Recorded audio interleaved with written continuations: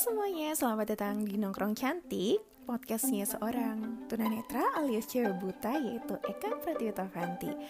Oh ya, makasih banyak nih ya buat teman-teman yang selalu play tiap kali aku posting atau publish a new episode, oke?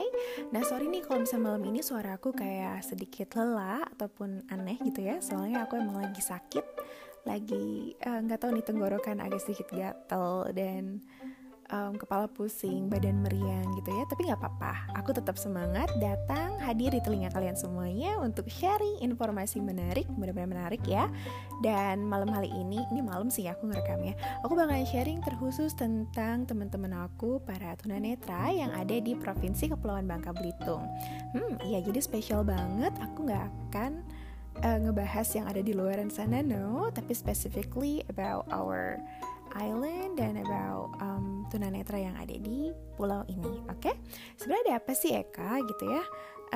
Apa yang terjadi gitu sama teman-teman tunanetra di Pulau Bangka? Well, sebenarnya di bulan Desember ini walaupun udah mau penghujung tahun gitu ya, Desember udah mau selesai, tapi sebenarnya Desember ini cukup mengesankan gitu buat para disabilitas di Bangka Belitung. Kenapa enggak? Karena ada banyak banget perayaan atau peringatan yang terjadi di bulan Desember ini dan terjadi di Pulau Bangka Belitung. Nih aku sebutin, ada perayaan hari ulang tahun pulau atau Provinsi Kepulauan Bangka Belitung gitu ya, yang jatuh pada bulan November. Itu bukan Desember ya Kak? Iya, tapi itu ada rangkaiannya gitu ya. Itu yang pertama. Dan yang kedua, kita juga merayakan Hari Disabilitas Internasional yang jatuh pada awal bulan Desember. Dan yang gak kalah serunya, kami juga merayakan Hari Kesetiakawanan Sosial Nasional atau HKSN tahun 2021. Ayo ngaku deh kalian semuanya, siapa sih yang baru denger HKSN? Jujur ya, aku juga baru denger tepat di tahun ini gitu, sebelumnya aku nggak tahu gitu ya. Nah, HKSN ini merupakan peringatan Hari Kesetiakawanan Sosial Nasional nih. Biasanya yang banyak terlibat di HKSN ini tentunya mereka yang ada di Kementerian Sosial ataupun para pekerja sosial, walaupun nggak menutup kemungkinan juga masyarakat umum gitu ya, karena Hari Kesetiakawanan Sosial ini nggak cuma diperuntukkan untuk mereka yang berada di bidang ini aja, tapi tentunya semua insan manusia gitu ya, karena kan yang namanya kesetiakawanan sosial itu adalah tanggung jawab kita semua, bukan cuma mereka yang ada di bidang sosial aja kayak Kementerian Sosial, Dinas Sosial pun yang lainnya. Sorry ada bunyi prat itu aku bukan kentut ya, tapi ada suara pengharum ruangan gitu guys. Jadi sekali lagi tahun 2021 ini Provinsi Kepulauan Bangka Belitung menjadi tuan rumah perhelatan atau peringatan HKSN, oke? Itu seru banget, bertabur bantuan kalau kata temen aku ya. Tapi apakah benar sih HKSN ini memberikan banyak bantuan untuk Provinsi Bangka Belitung? Well, bisa dibilang iya sih ya, tapi nggak cuma bantuan aja sebenarnya, tapi banyak banget rangkaian kegiatan yang dilakukan di sini dan juga melibatkan para disabilitas termasuk aku. Penasaran gak sih sebenarnya apa aja sih yang dilakuin selama peringatan atau rangkaian kegiatan HKSN ini? Terus dengerin ya.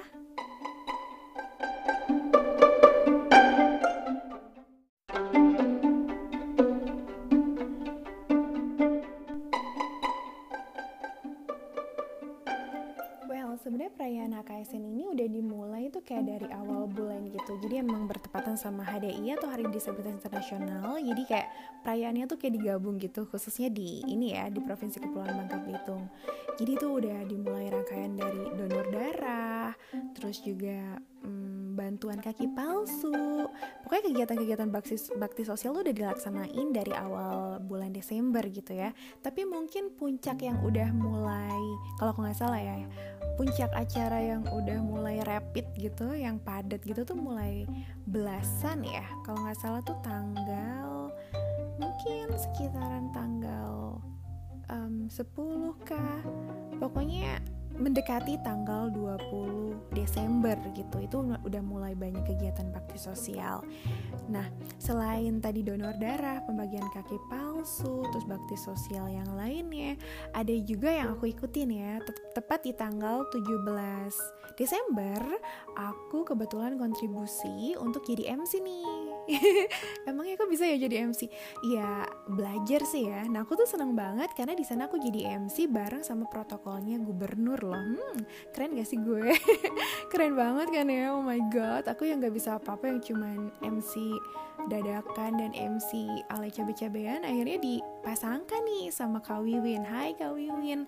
Nah Kak Wiwin ini protokol gubernur di Bangka Belitung, dan beliau atau si kakak satu ini nih ngajarin aku juga nih how to be a good MC, how to be confident and stuff like that. Jadi aku seneng banget. Well, di 17 Desember itu kebetulan ada beberapa acara juga, kayak di panti asuhan,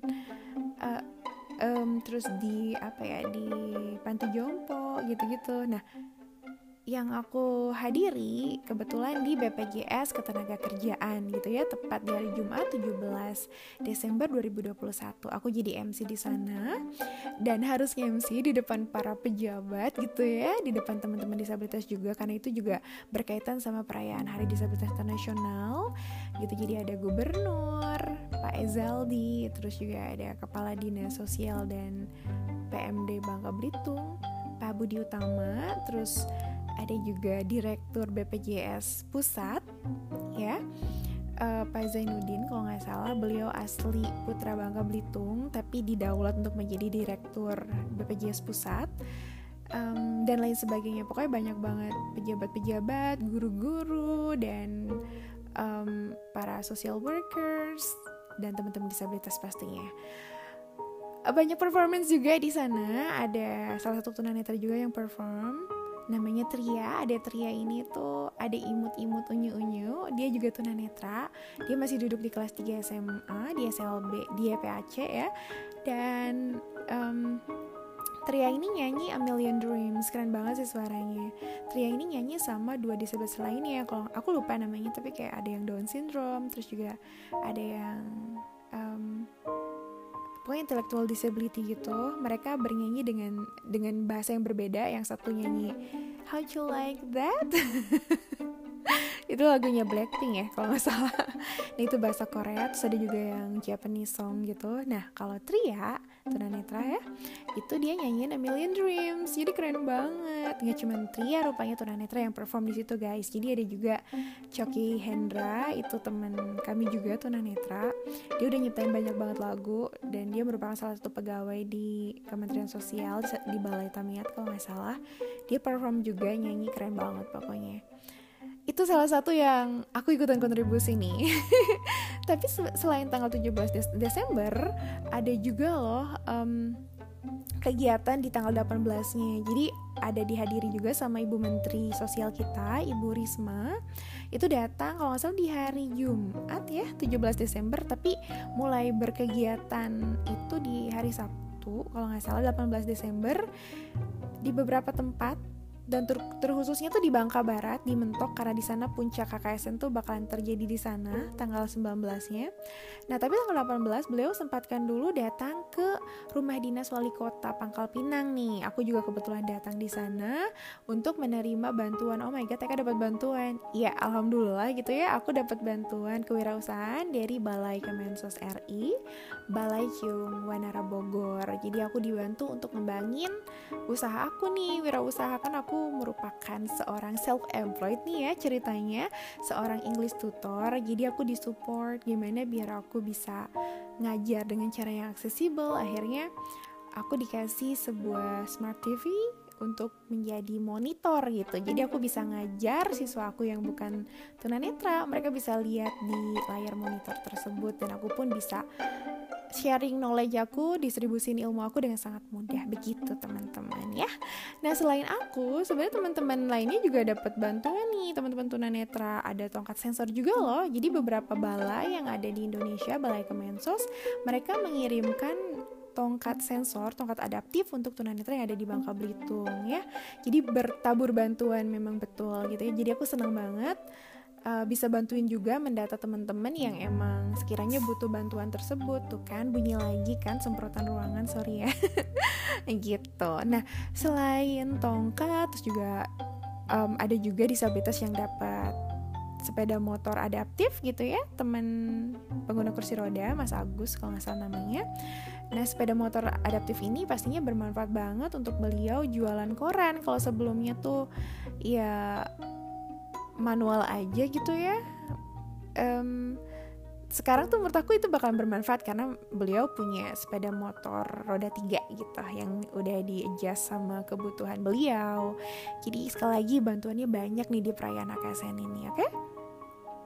Selain itu ada juga Tria nih di tanggal 18 Desember Tria juga kembali nyanyi dan ternyata Ibu Menteri kita Bu Risma itu terkesan loh sama suaranya Tria dan akhirnya Tria tuh dihadiahi beberapa kejutan gitu, kayak misalkan Tria dikirim les vokal, les keyboard dan juga dapat sebuah keyboard dari Ibu Menteri. Wow, keren banget. Katanya sini uang pribadinya Bu Risma ya. Pokoknya tuh thumbs up deh.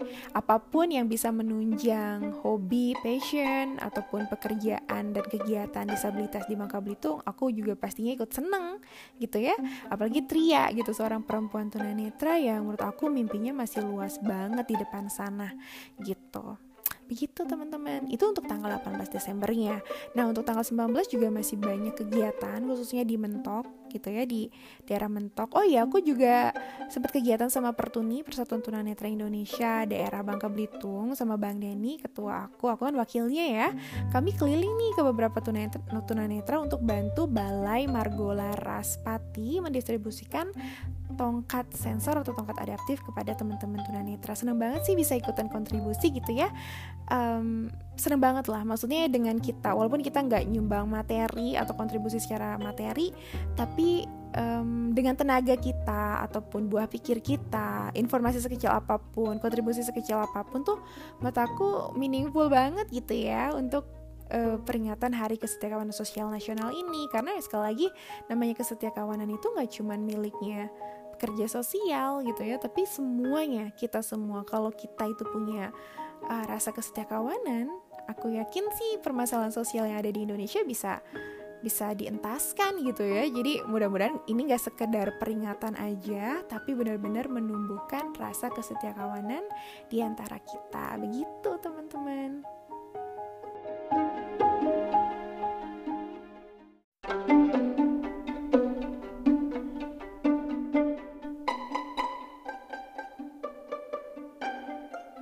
Oh ya, sebenarnya sih selain rangkaian kegiatan yang melibatkan disabilitas, ada juga kegiatan umum yang dilaksanakan oleh panitia HKSN gitu ya, dan melibatkan balai-balai dari Kementerian Sosial nih.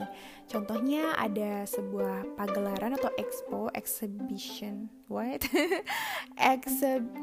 pameran gitu, pameran prakarya dari penerima manfaat yang ada di balai-balai Kemensos RI, dan itu dilaksanakannya kalau nggak salah di halaman kantor gubernur gitu ya.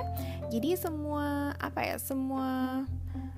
staf-staf balai itu datang ke Bangka Belitung, khususnya di Pangkal Pinang gitu ya, untuk memamerkan nih hasil karya penerima manfaat di balai masing-masing. Ini tuh termasuk expo yang gede sih gitu, jadi seru banget pastinya. Terus selain itu juga ada malam perenungan, kalau nggak salah tuh malam Senin ya, 19 malam gitu, jadi besoknya hari Senin. Nah sebelumnya itu ada perenungan. Nah mudah-mudahan, aku sih nggak datang sih ya, cuma kalau nggak salah tuh kayak di malam perenungan itu tuh mereka mungkin memaknai HKSN ini, mudah-mudahan kesetiakawanan bisa tumbuh di Indonesia, khususnya di Bangka Belitung, dan pastinya dihadirin oleh gubernur, oleh jajaran pemerintah Bangka Belitung, tokoh masyarakat, mahasiswa, semua lini masyarakat, plus juga dari Kementerian Sosial termasuk Bu Risma, Ibu Menteri Sosial kita. Nah, pokoknya banyak banget sih rangkaiannya, seru-seru juga, banyak kegiatan giat bakti sosial di Bangka Belitung ini, dan seru banget. Aku senang banget bisa jadi bagian dari HKSN 2021 ini, apalagi Bangka Belitung menjadi tuan rumahnya. Oke deh guys, mudah-mudahan informasi ini bermanfaat, dan see you later, alligator, bye!